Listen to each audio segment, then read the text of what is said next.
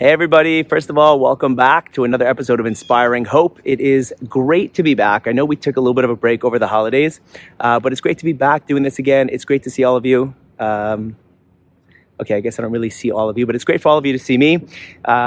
Just kidding. And it's good to pick this up again. So I want to share a story that happened over the holidays that I was just blown away by. Okay, so I am walking home from shul. It's a walk home that I have done hundreds of times, walking home from the synagogue to my house. I've done this walk hundreds of times, so keep that in mind as I share this story with you.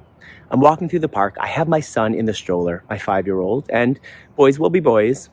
As we're walking through the park, he jumps out of the stroller. He hits the back of his head, and he starts crying. So I run over to him. I quickly put my hand in the back of his head to, pick him up. And I look at my hand, and my hand is full of blood.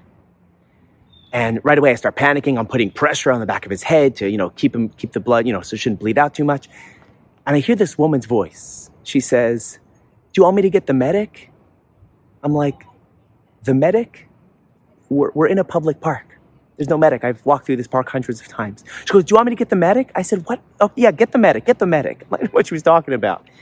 30 seconds later, this woman comes running over. She's got a big red jacket on with the white cross on the whole medic bag. And she starts cleaning the wound and bandaging my son. And I look up and I'm like, what is going on?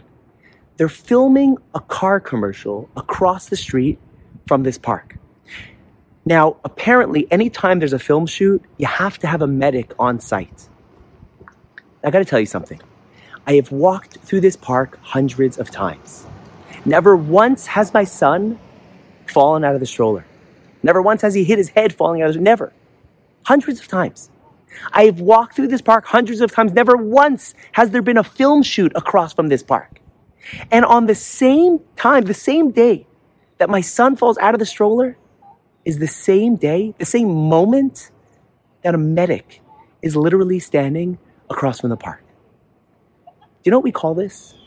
This is Hashgacha Pratis, also known as HP, higher power, divine intervention, call it what you want. This is the Almighty's hand in our lives. And He's always running the world.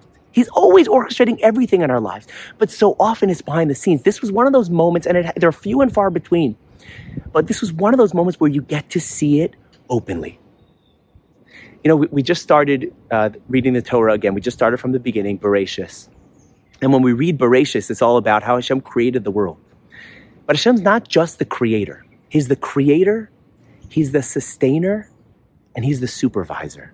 He created it, He keeps it going every day, and He supervises every single moment of every single one of our lives. He is there behind the scenes always.